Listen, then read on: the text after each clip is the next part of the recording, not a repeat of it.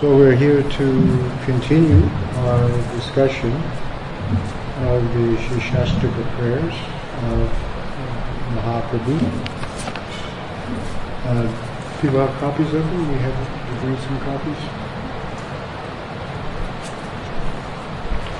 We got up to 3 the last time.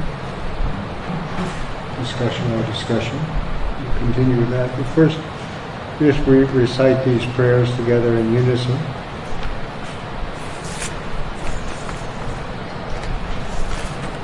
You can say with me. Chetudarkanam Arjanam Bhavamahadavam Nivapanam Shreyakaya Chandita Vikranam Vijavadu Jivanam Anandam Buddhivardhanam Patipadam Purnam Tashvadanam Arvatma Snapanam Param Vijayate Shri Krishna Sankirtanam Nam Namakari Mabuddha Nitya Sarva Shaktis Tatrarpita Niyamita Smarane Nakala Etadvishita Vakita Bhagavan Mahapidu Daiva Milshamiha Narvana Shnadati Surichena Kurori Vasishina Manina Manadena Kirtaniya Sadhari Nadanam Najanam Sundarim Kavitamba Jagishakame Mamma Janmini Janmanishvare Bhagata Mukti Rahituki Vai Ainanda Taruja Kinkaram Patitam Nama Vishnu Bhavam Buddho Vripaya Tava Parapampaja Stitiduli Sadvisham Vichintaya Nayanam Garudashaya Dharaya Vandanam Gadgara Rudaya Gira Kulakara Nichitam Vakuda Tavana Vraganari Vishakti Jaitam Nivishena Chakrusha Shaitam Shunyaitam Jagatsarvam Govinda Viriname Asleshava Paravatam Vinastumam Adarshanam Marmaham Kurotva Yata Tatava Vidatu Dampato Prananata Tu Sarivana. So these, we discussed the last time, these are the only things that we have written by Mahaprabhu. These 8 verses of instruction, Sri Siksastaka. And they correspond to the stages of advancement toward Krishna Prema. These stages are given. Should I put it on the back here? Yeah. No. Where did I put it?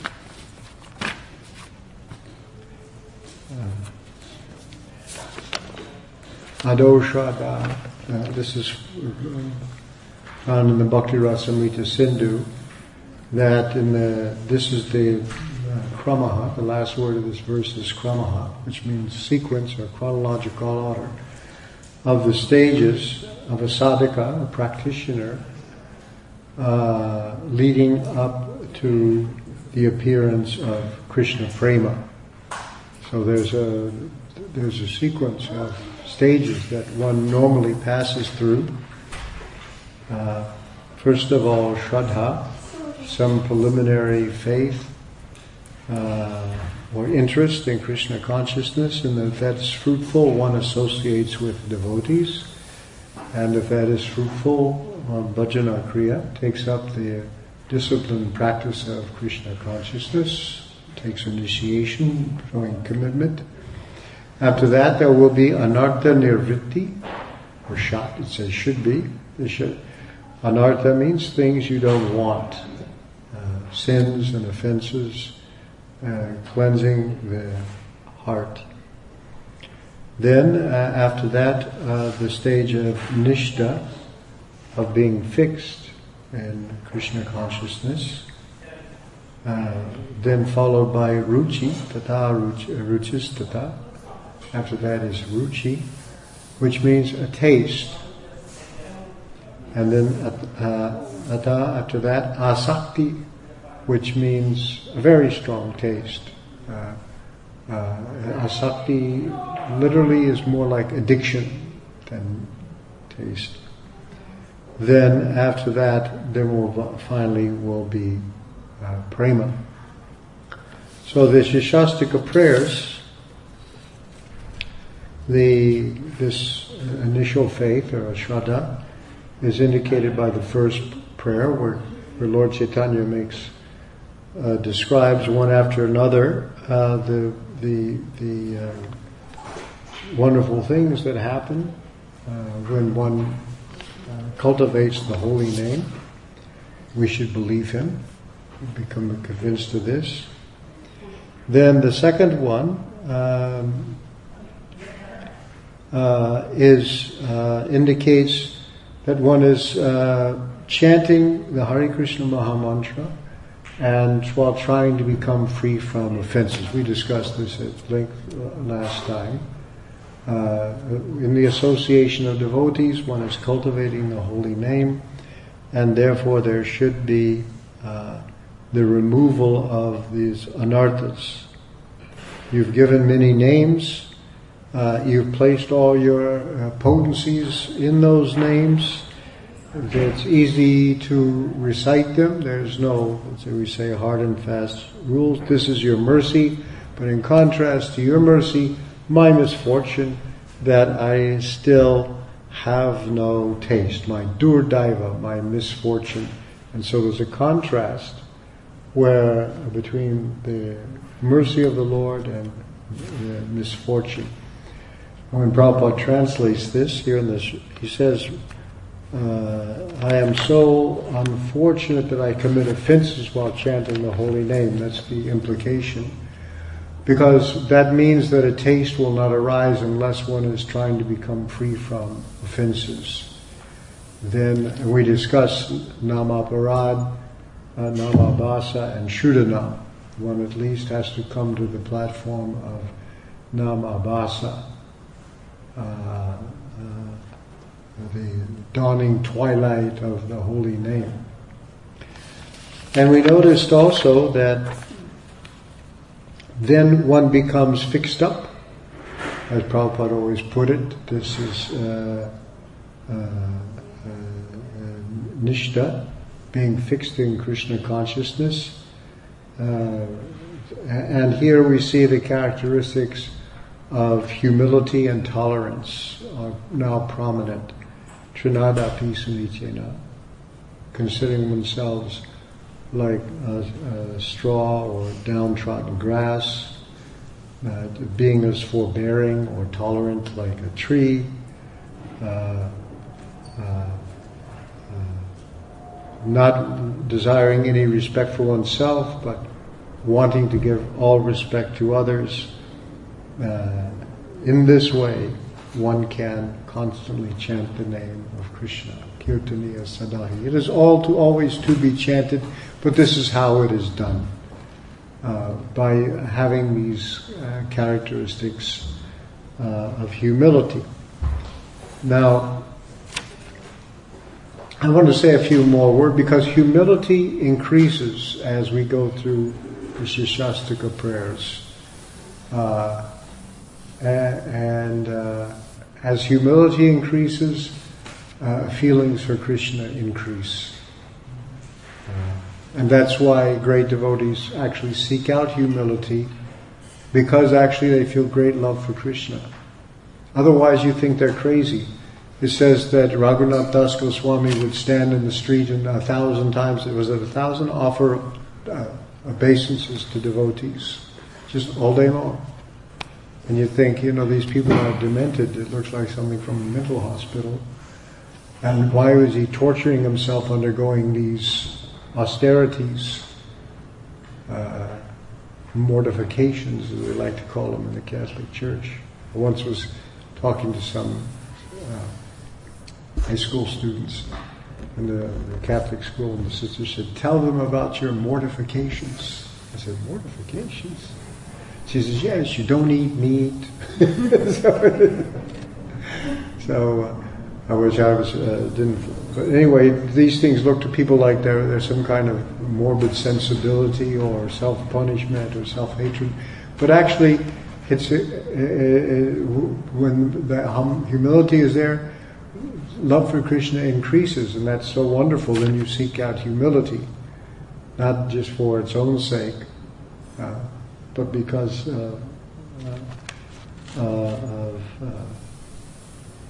and so then there's appreciation for Krishna and also appreciation for Krishna's devotees. It's not that I'm going to love God and hate the devotees.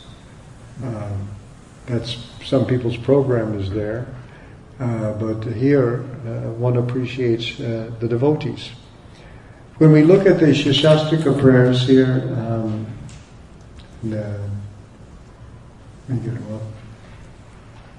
in the Caitanya Charitamrita, as I mentioned last time, in the Anchalila, the chairs are there, prayers are there. There's after the Sanskrit, then there's a continuation in Bengali. If you just read the English, you won't pick up on the fact that the language has changed, perhaps. But so after quoting this prayer, Trinada Pisunichena, Mahaprabhu says, "These are the symptoms of one who chants the Hare Krishna Mahamantra. Although he is very exalted, he thinks himself lower than the grass on the ground, like a tree. He tolerates everything in two ways. When a tree is cut down, it does not protest, and even when drying up, it does not ask anyone for water. The tree delivers its fruits, flowers, and whatever it possesses to anyone and everyone. It tolerates scorching heat and torrents of rain. It still gives shelter to others." I'm not saying, what about me? Look what I'm going through.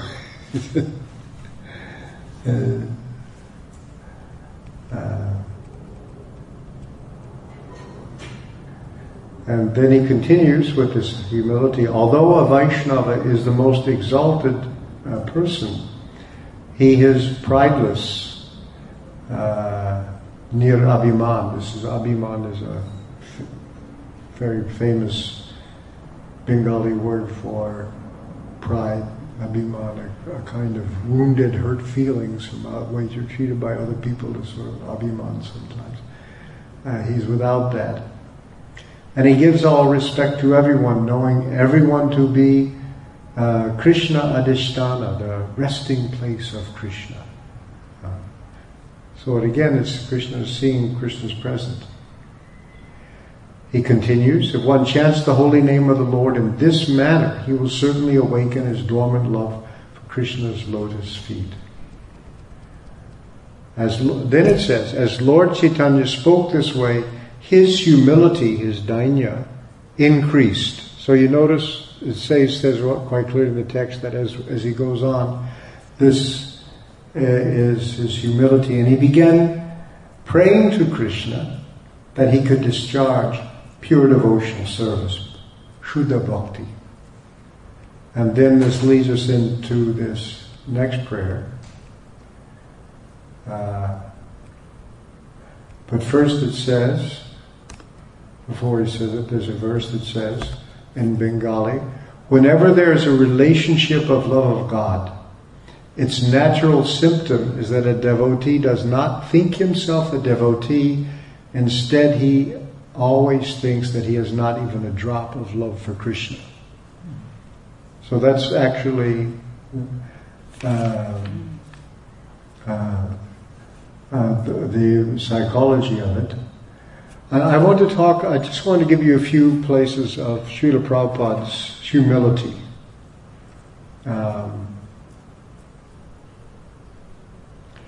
A devotee in Hawaii in 1969 has said, is there some way that Krishna can force us to surrender to him? Prabhupada said, yes, you can request him. And he sometimes forces. He puts you in such circumstances that you have no other way than to surrender to Krishna. Yes, that is special favor. Special favor. Yes, my spiritual master wanted me to preach, but I did not like it. But he forced me. Yes, that is my practical experience. I had no desire to accept the sannyas order and preach, but my spiritual master wanted it. I am not very much inclined, but he forced me. That is also done. That is special favor. When he forced me, at that time, I thought that, what is this? What am I committing some mistake, or what is that? I was puzzled. But after a while, I could understand that this is the greatest favor shown to me. Yeah, his married life became increasingly uncomfortable. He was having dreams when his spiritual master showed up. His business began to fail. These things were happening. So when Krishna forces somebody to surrender, that is a great favor, but generally he does not do so. But he does so to a person who is very sincere in Krishna's service, but at the same time has got slight desire for material enjoyment. In that case, he does. That this foolish person does not know that material facility will never make him happy, and he is sincerely seeking my favor, so he's foolish. Therefore, whatever his resources he has got for material enjoyment, break it. And then he quotes the Bhagavatam verse, Yashaham anugrinami harishye taddanam shanai. I take everything away.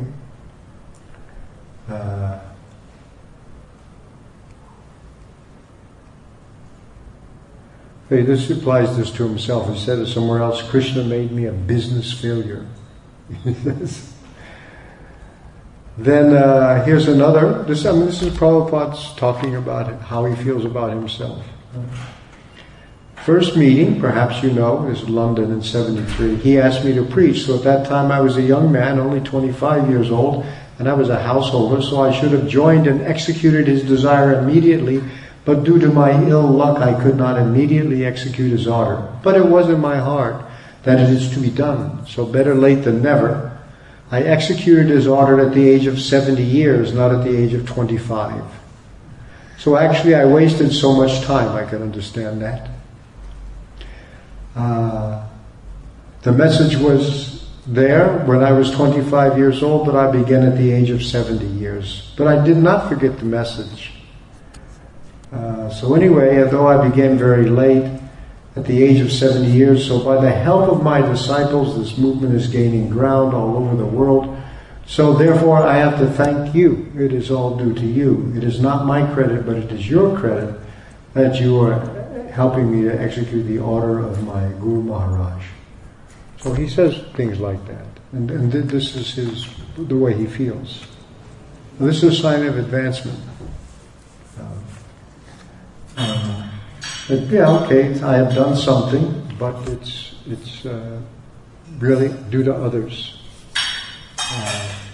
I was forced by Krishna. My spiritual master sent disciples so I could accomplish something and satisfy his desire, and so on. So this is the kind of humility that we should see go on within a devotee's heart.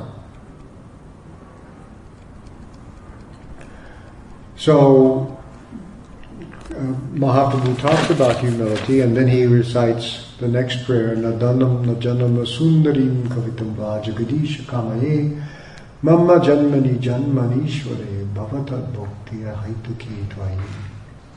Now this, in those stages leading up to Krishna Prema, this is the stage that's called ruchi. Ruchi means one has a taste.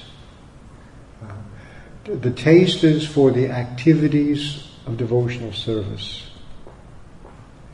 And that if there's an opportunity for devotional service, one would rather do that rather than some other competing material activity that would also be attractive. He doesn't even have to preach to himself. When you're fixed up, you stick to the devotional activities, but you really have to force yourself. But on this stage, ruchi, no, you'd rather do it. It's a taste.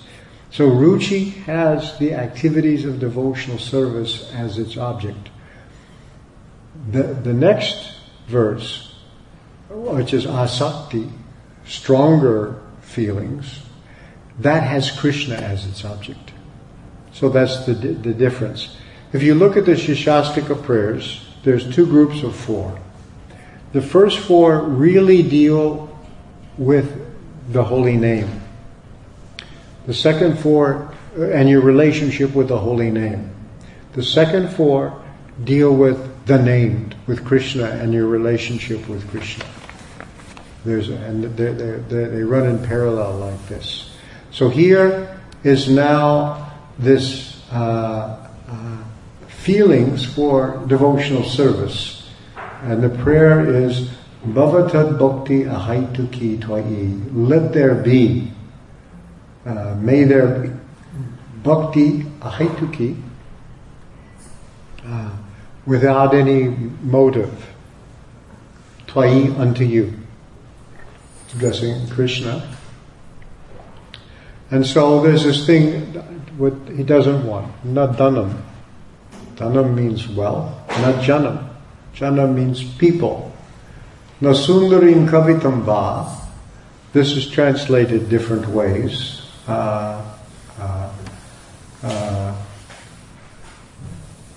You take sundarim kavita as going together.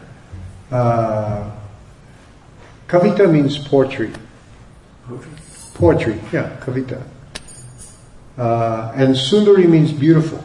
So the most literal meaning is beautiful verses.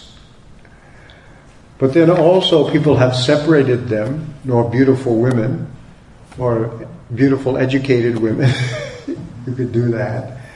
But here Prabhupada says, a beautiful wife. I do not desire material wealth, materialistic followers, not janam. This is materialistic followers, especially big donor followers, dhanam and janam.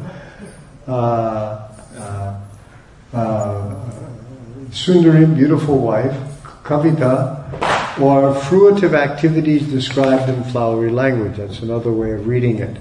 That is, the flowery words of the Vedas is poetry.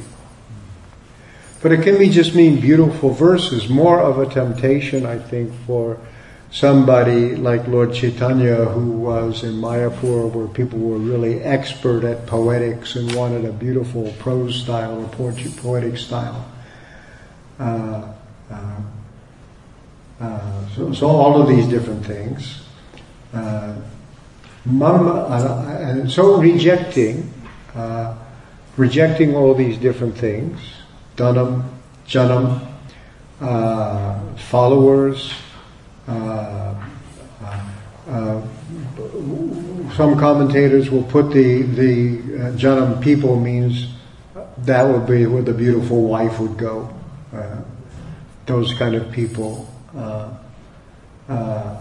Janam, how many Facebook friends do I have? And so on. Popularity like that. So these things, so that I don't want, and then mama janmani janma ishwari. What I want, janmani janmani, birth after birth. So actually there is also not caring for liberation. So any kind of material or spiritual benediction except for devotional service and nothing else. That's what I want.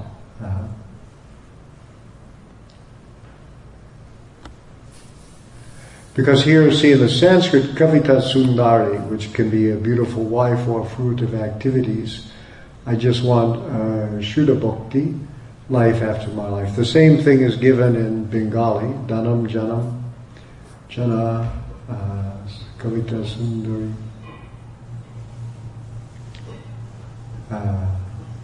So this is this stage.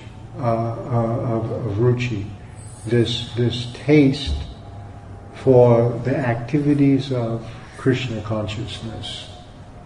That's just, you like it. And you'd rather have that, and you like it so much, you'd not care to have anything else in addition to it.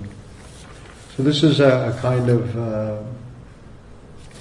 satisfaction in the stage of ruchi. And then, now this next one, asakti, text 32, Ayi nanda tanuja kinkaram patitam mam mishane bhavam buddha kripaya tava paraponkaja stitiduli sadvisham vichintaya. This, O my Lord, O Krishna, son of Maharaj Nanda, I am your eternal servant, but because of my own fruitive acts, I have fallen into this horrible ocean of nescience. Now please be causelessly merciful to me. Consider a particle of dust at your lotus feet. Now here, first of all, this O, i.e., the dictionary says that this is a kind of intimate sort of exclamation that's made to people to whom you're very close. It's not the ayi of the comic books that we see. It's ayi. So it is an intimate and a very affectionate way of addressing somebody, like but here. And then his name for Krishna now is Nanda Tanuja. Tanuja, literally born of the body. So son of Nanda. Son of Nanda. In other words, now we are dealing very clearly with Krishna in Vrindavan. And here, with Nanda Tanuja, it's an intimate name. Especially when Krishna has a name like this in connection with his intimate devotees, it's a very intimate name. It's interesting, Krishna's own name contains the names of his devotees. And then he had Kikara, I am your Kinkara, it's a name for servant. One who says Kim. Kara means a syllable. Kim means what? Like, what do you want me to do? Kim kara. Patitam mam, I am fallen. Vishame bhavam buddha. In this Vishame is rough, not smooth, literally. This rough ocean of bhava here means material existence. This rough ocean of existence. And Bhaktivinoda Thakur mentions this, comments on this verse. He says,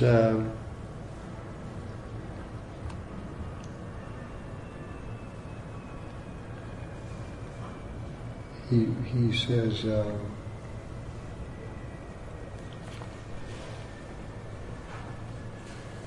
is it proper for a sadhaka who has taken shelter of the holy name to discuss the miseries of material life he has to experience? To dissipate this doubt, Lord Chaitanya has composed this shloka. It's okay. You can remark on it. But what this begins to have in it is a feeling of being separated from Krishna. Because the other thing is, Kripaya, by your mercy, please vichintaya, think of me or consider me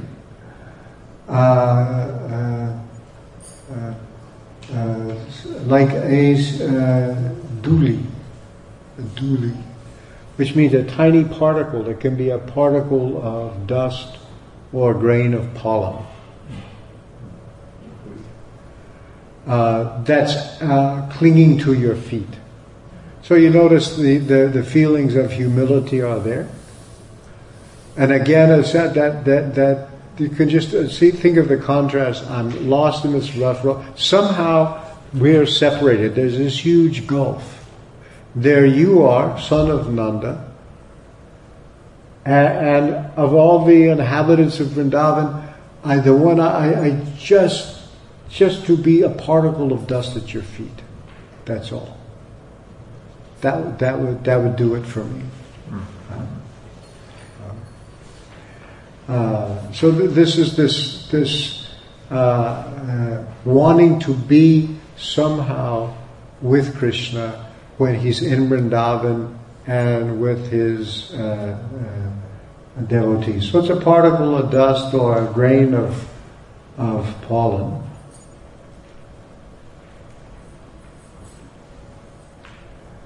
So this is now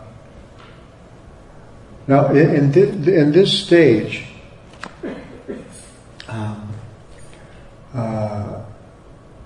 There's the beginning, the dawning of actually a relationship with Krishna, of rasa, but not quite yet. But here one is become obsessed with Krishna. One is thinking of Krishna. And that thinking of Krishna is not in a general way, but it starts to be thinking of Krishna in relationship with different devotees, doing certain activities, Krishna in Vrindavan. And now there's a kind of emotional response to Krishna in that particular way that you find most attractive. And out of this preliminary feeling, this is where bhava will begin and then develops into rasa. So this is the beginning of this. At this point, this is why I said this is about a relationship with Krishna is there, so in a sense, thinking at this point, it's in one sense it's general. It's Krishna, and it's Krishna in Vrindavan, and all you simply want to be is one of those inhabitants of Vrindavan, no matter how tiny and how small. You think of this, when you're lost, if you fall aboard a ship, the ocean is very, very big, and you are very, very tiny. But it's rough. So when he wants to go to Krishna to be rescued, he now is still very tiny, but clinging to his feet, like the dust pollen grains or the dust motes, and just clinging to his feet. So there's this sense of now being safe and secure and having a relationship. And I am your servant. That's where I belong. I'm your kinkara. But how did I end up in this place? What happened? How did I come here? I can't understand it. When I belong there, why I am here. So here, at this point, so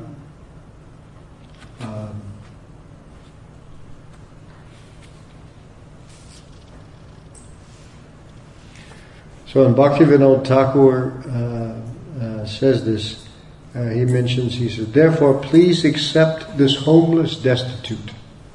Because now we become like that.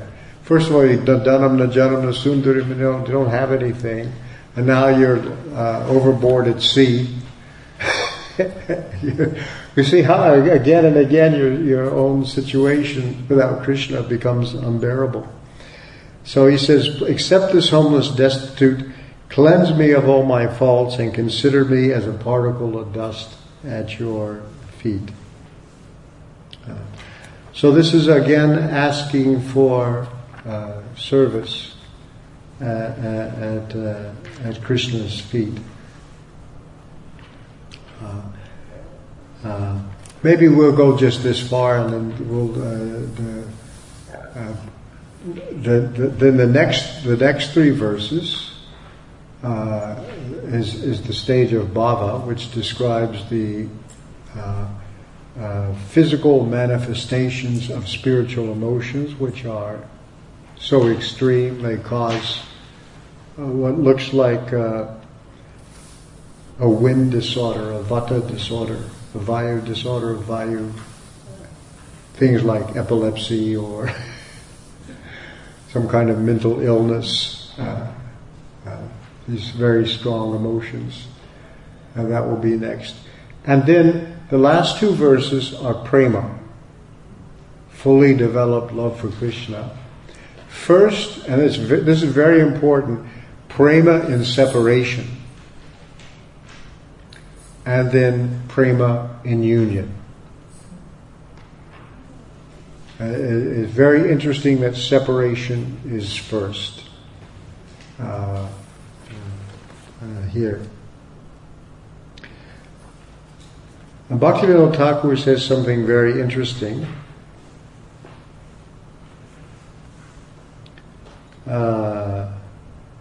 In talking about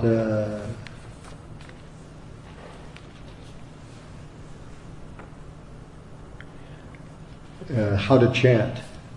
He says, this is in his commentary, I think, on the second verse.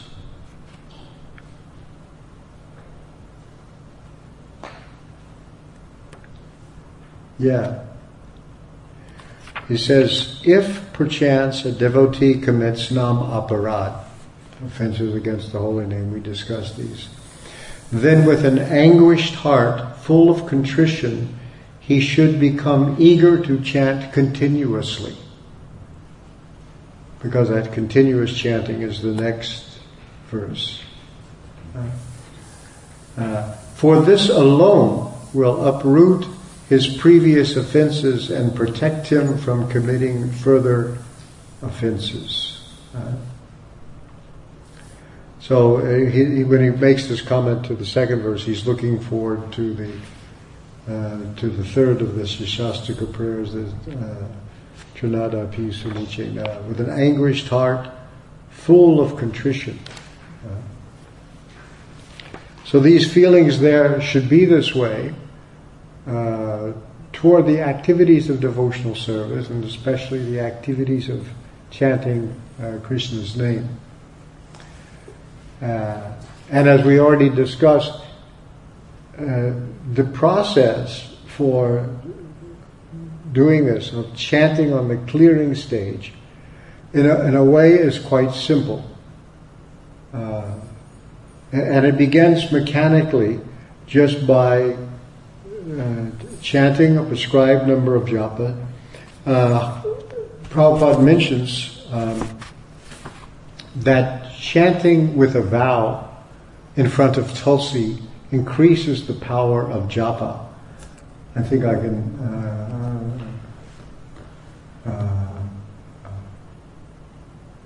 find that, yeah. Because this is the way Haridas Thakur chanted. I'll read from Anchalila 3, verse 100 of Prabhupada's purport. Haridas Thakur, being the acharya of chanting the Hare Krishna Mahamantra, is called Namacharya Haridas Thakur. From his personal example, we can understand that chanting the Hare Krishna mantra and becoming highly elevated in Krishna consciousness is very simple. It is. Without difficulty, one can sit down anywhere, especially on the banks of the Ganges. We'll have to be satisfied with the Potomac, or even Rock Run here. Particularly on the bank of the Ganges, Jamuna, or any other sacred river. Devise a sitting place or cottage, plant a tulsi tree, and before the tulsi chant the Hare Krishna Mahamantra undisturbed. Haridas Thakur used to chant the holy name on his beads 300,000 times daily. This is what they call 3 lakhs of names.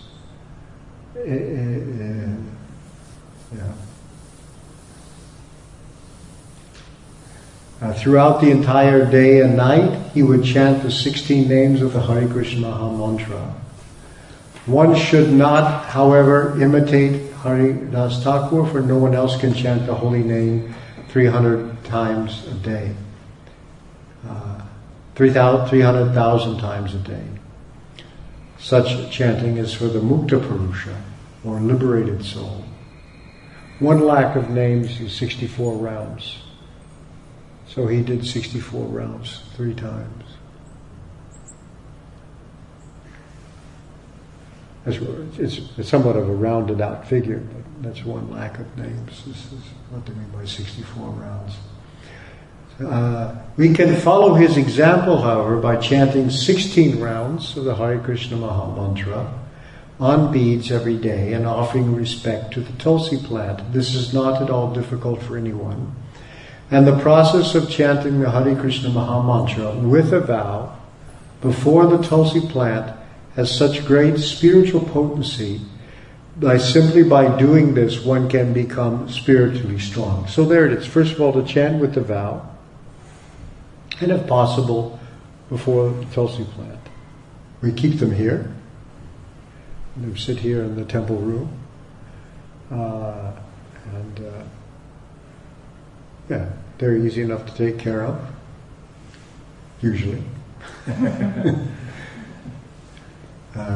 Therefore, we request the members of the Hare Krishna movement to follow Haridas Thakur's example rigidly. Chanting 16 rounds does not take much time, nor is offering respects to the Tulsi plant difficult. Then Prabhupada concludes this purport. The process has immense spiritual potency. One should not miss this opportunity. So you see, it's quite simple in a way. First of all, to chant with the vow. Here for initiated devotees is 16 rounds. Prabhupada has set that as the standard. But to begin, just some vow. Start with 6 or 2, whatever you can do. Somebody should start with that. And then gradually increase. But during those times that you're chanting on the rounds, one should chant while trying to pay attention. This is the clearing stage. The mind will wander, but we will find out that our mind is wild and it doesn't want to stay anywhere. And so you have to force it. Whenever it goes away, you bring it back.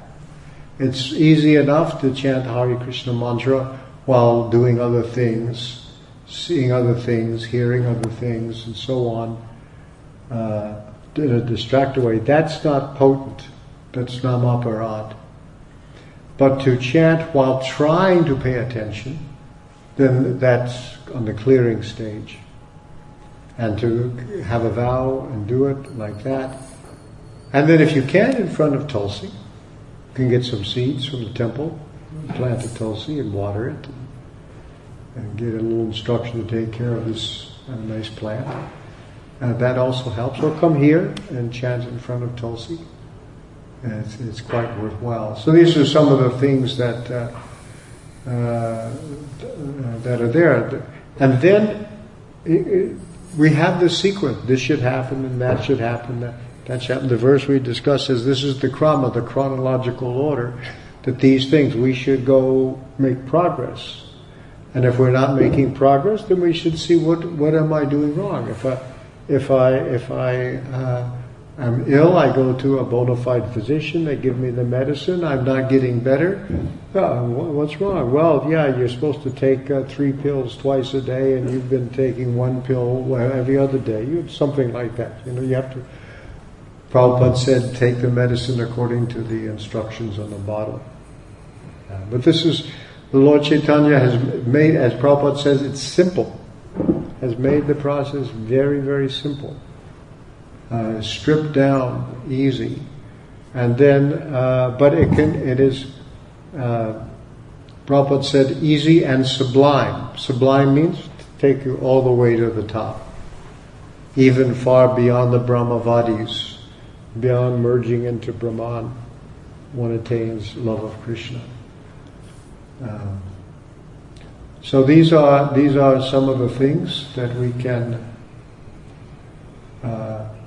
So, but one should, as he says here, if one sins Christ sincerely at the lotus feet of the name, within a few days all anarthas will vanish. Bhaktivinoda Thakur says. So those should be the first feelings that we have, and if I find there's pride in my heart, then I should become humble because I'm not advanced. And if I find I'm becoming humble, then I should give all credit to others because I have no ability to be anything but a proud rascal. But because of the mercy of devotees and the mercy of Srila Prabhupada, and now I am coming to this stage. The easiest thing for to becoming humble is to read books like Caitanya Charitamrita and see what these devotees are like. And then think if I can just aspire to get their mercy and to follow in their footsteps, that's all I want. Because humility will come by appreciating, first of all, the fact that I'm fallen. Somehow or other, I've ended up in this place.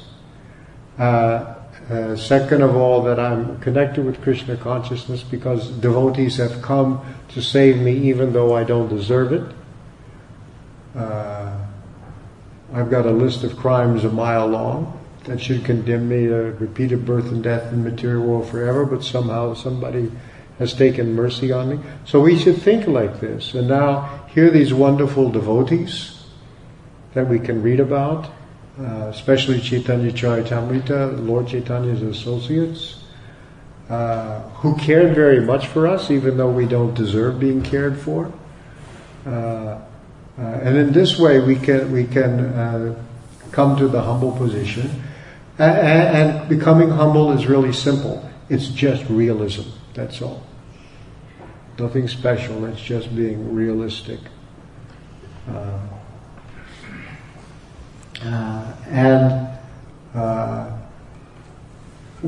One can.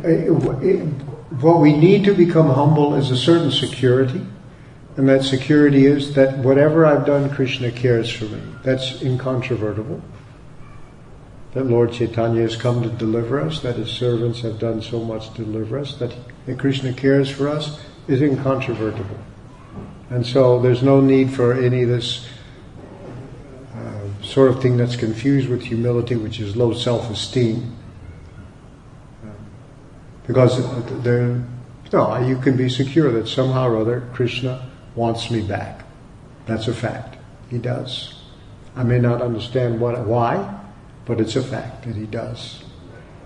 Okay, any questions or comments? Yes? Just a simple question. So then up until today we've been dealing with sadhana, if you're thinking of sadhana, bhava, and prema, like in nectar devotion. Mm-hmm. Is that where we're at then? If Nayanam is the beginning of bhava, then up until now it's been sadhana. Yeah, well, yes, it has. Then the first prayer of the Sri Siksastaka is the transition from not being a practicing devotee to becoming a practicing devotee, the Shraddha. This one is the transition from regulated devotional service to spontaneous devotional service. It's still within sadhana. Yeah.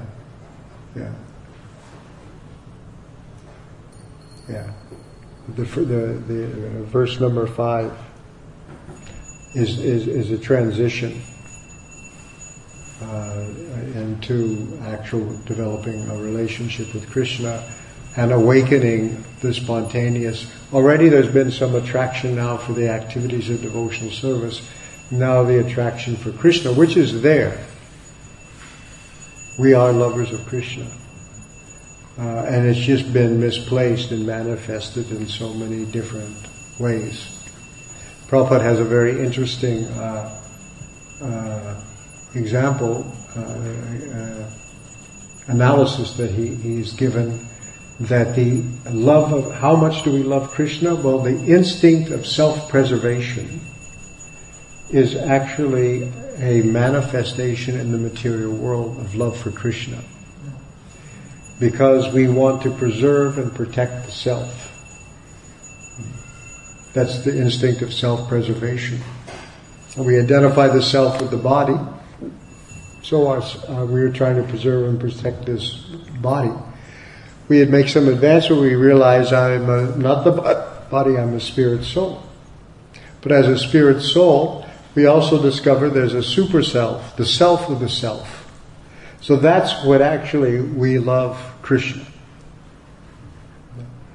And Prabhupada has explained that when our love is given to Krishna, it then spreads to include everyone and everything. Because in the material world there's no adequate object for our desire to love. Krishna is the desire. So that becomes gradually awakened by removing the garbage. And we become revealed, as Krishna becomes revealed, we also become revealed to ourselves, who we are. So self-realization and God-realization go together. And that self-realization means realizing myself in relationship to Krishna. Because our spiritual identity is actually a concretized spiritual form of love for Krishna. That's what it is. Yeah. Anything else? We do have 11 questions. Just wanted to find out, is Ekadashi today or as per the Vaishnava calendar it's yesterday? Yesterday. It was yesterday. It was yesterday. Here yesterday during the day. Yesterday was the Ekadashi. So even though it's evening, you celebrate yesterday during the day. Yes. Okay. Yeah. Can you give an example of how you say that being humble is essential to just being real? Like Being realistic? Yeah. That's like an example. Well, I mean,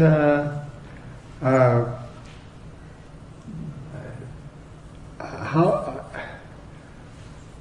I may think I'm important because I have a small circle of friends. But how many people are on their earth? How many people have there been in the past? Just human beings. Where are they? And the ones that really wanted to be important, that we still know their name, like Napoleon Bonaparte, for example. And all he is just somebody to hassle school children with. That you should remember this name of this person or that person. It was,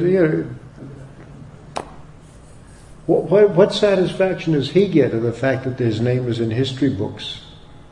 Nothing. What is he? He's a handful of dust at best. That's realism, right? What was it worth doing all those big things to become a big deal when he's a Wikipedia entry along with so many other things. And Wikipedia is also doomed to fail in the long run too. It won't be there. And all these names will be forgotten. So, Bhaktivinoda Thakur gives a meditation when it says, Trinada pi sunichena, be like a blade of grass. So a jiva, the size of a spirit soul, and the Svetashvatara Upanishad is given as 1/10,000th the tip of a hair in size. One of my scientific godbrothers calculated that if this is a human hair, then that size is 1/4 of an angstrom unit. It is immeasurably small. This is the size of a spirit soul, 1/10,000th the tip of a hair in size.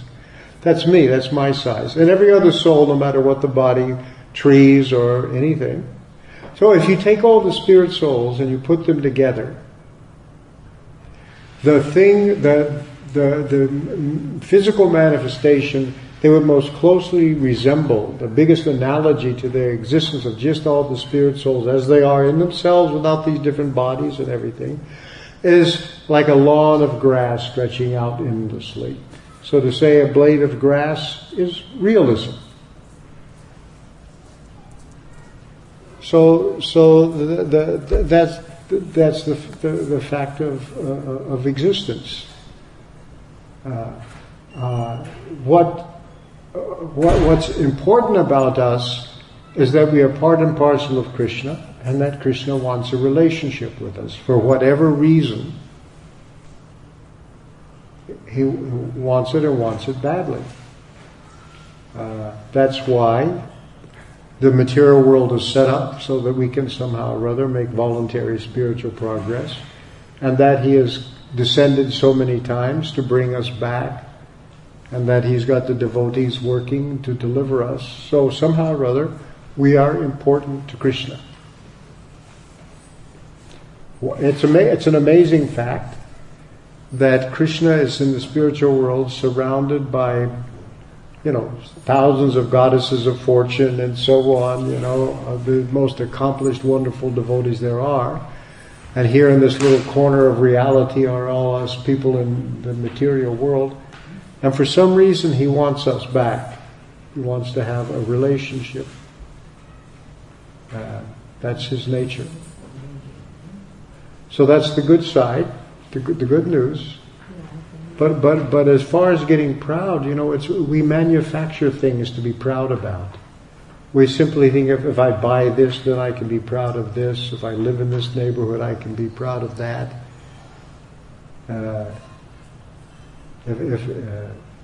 Last class I mentioned a lady who ran the supply closet in the office. She was like the lowest person on the totem pole. But she had the key to the supply closet, so everybody had to go and offer obeisances in order to get a tablet. You found yourself paying for your own supplies if you weren't properly submissive and humble in her presence. So we have all manufactured these things to be proud about. And of course, fame has been ruined now because everybody's famous, right? You got so many followers, and so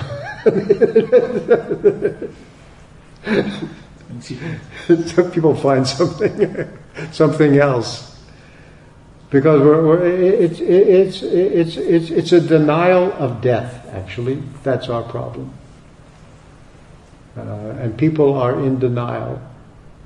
And we have a narcissistic, I'm so special, nothing bad can happen to me, I'm so special, the universe is going to make way, these are all because we won't we're too afraid to confront the reality of our situation in the material world. And then we devise all these immortality projects, which are disasters for ourselves, and especially when we inflict them on other people.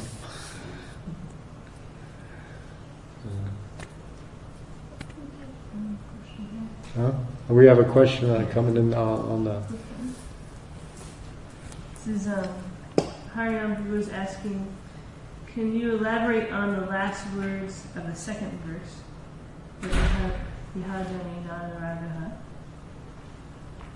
If inattention to birth, can we just diligently wait until it dies? Is this a correct way of reading the Sanskrit?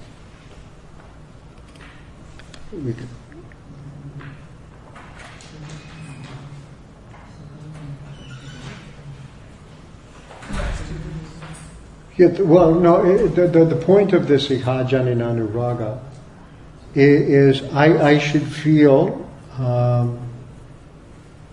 remorse. That if I'm saying the name of Krishna and I don't see Krishna right there, if Krishna and Krishna's name are the same and I'm not experiencing it, then there's something wrong. And I should understand that here this is part of the contrast, that you have many names, you've expanded yourself to those names, they're full of spiritual potencies, you've given them liberally, and still, because I don't have attachment for chanting, there's something wrong with me. What is that? And I should desire to develop this attachment for chanting. And so here, And the next verse tells how that starts. But one should be contrite, with an anguished heart, full of contrition. Bhaktivinoda Thakur says that way.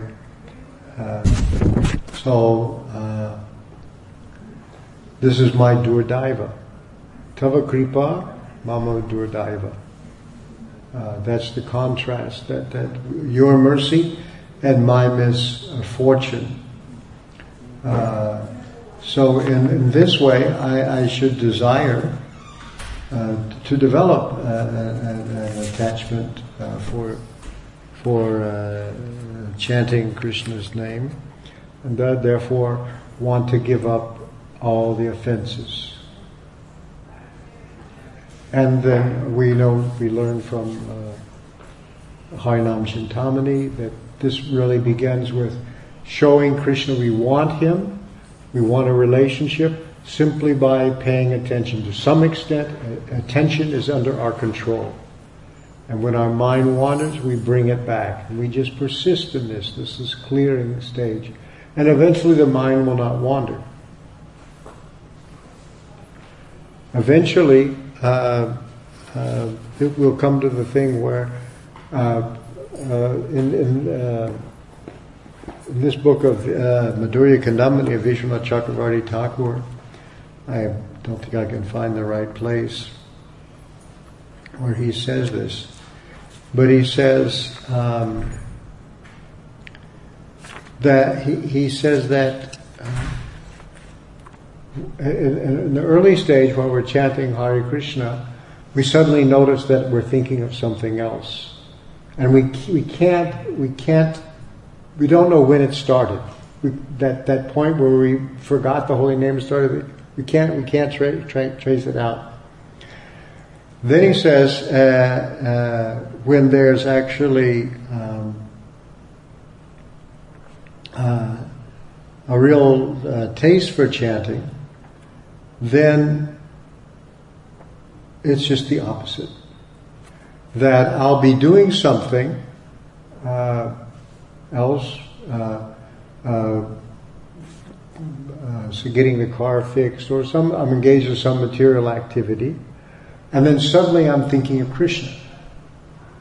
And I can't even remember when that happened, that my mind, that starts to be the default position of the mind, to think of Krishna, just as before we cannot remember when our mind went away from Krishna.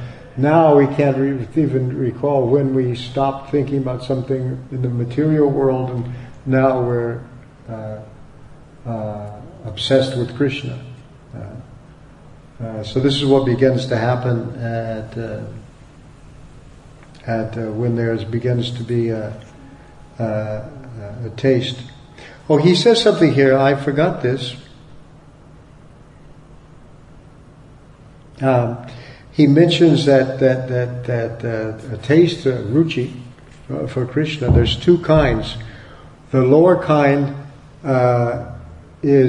depends upon the excellence of the elements.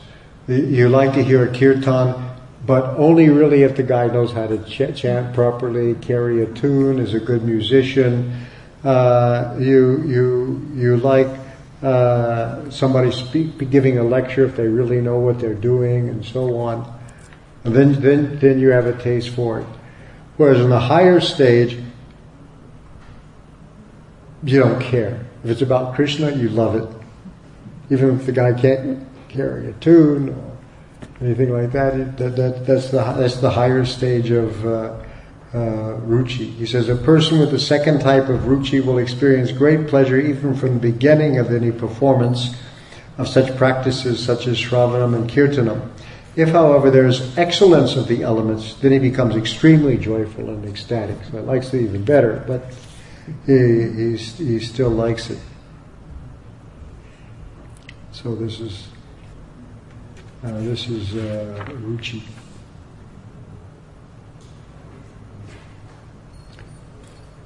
Yeah, when we come to the stage of asakti, he says,